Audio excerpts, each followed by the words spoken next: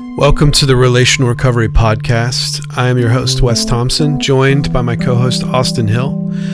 We are beginning part 5 of 6 today in our series on how people change.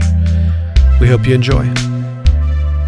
Yeah, it leads to a feeling of powerlessness. Yes, to where I feel like I don't have any control. And it makes you feel like I can't do anything about it. I know I shouldn't do this anymore, but yet I still do it.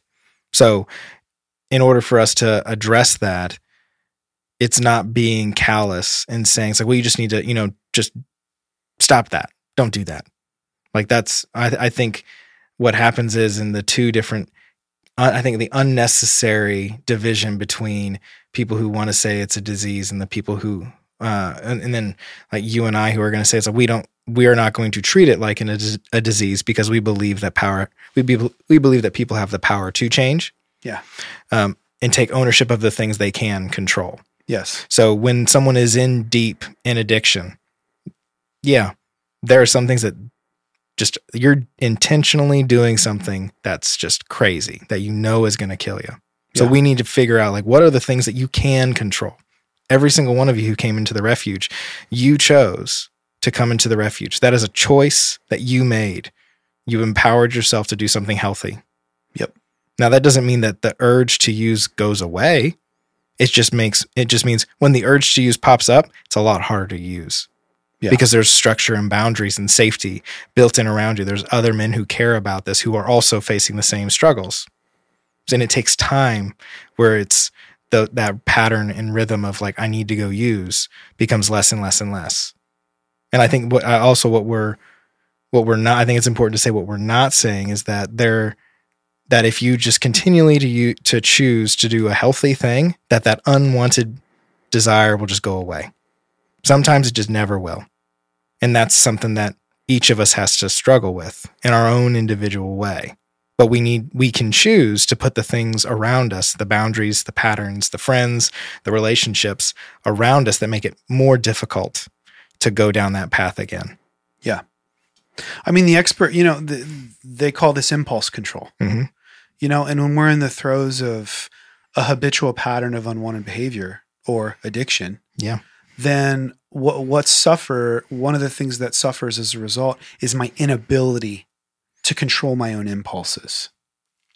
Now, I think what I'm hearing you say is the more reps I get in, just like working out, like if I'm working out a lot, I'm going to get stronger. Mm-hmm. And the more reps I get in and making good choices, I'm heightening my impulse, my ability to have self-control. Yeah. And to like dig more into that analogy.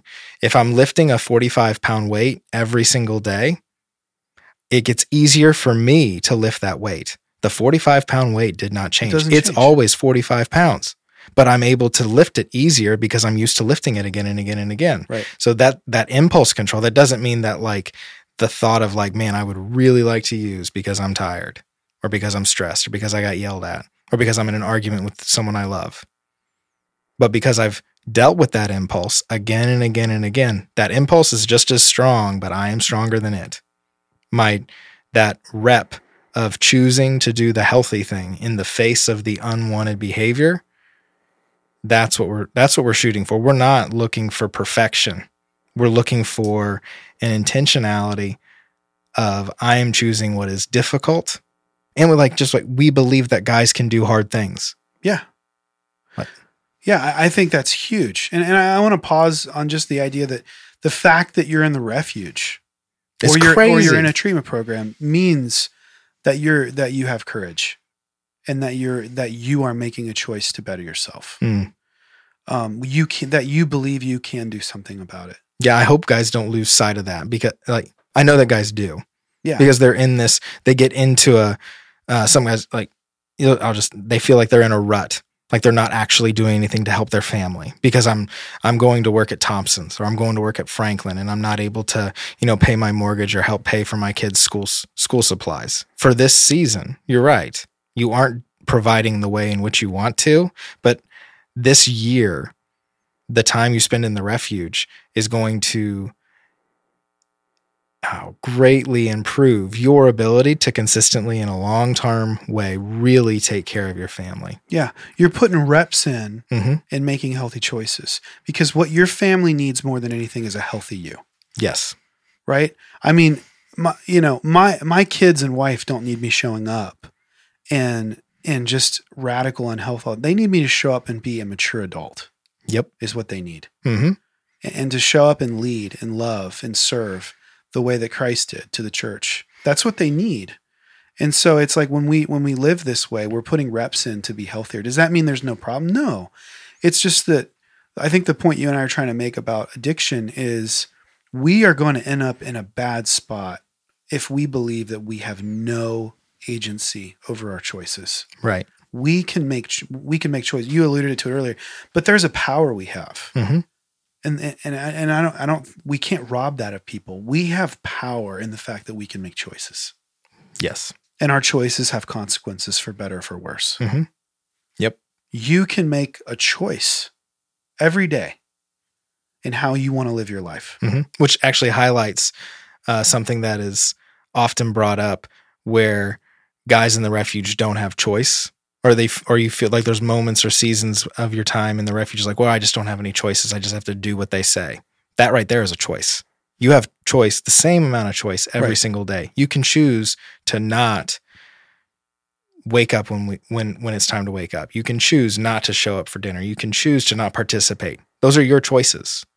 It's very, very clearly identified what happens when you make choices in one way or another. Whereas outside of the refuge, those choices you're making the same choices. It's just, those boundaries aren't as clearly defined.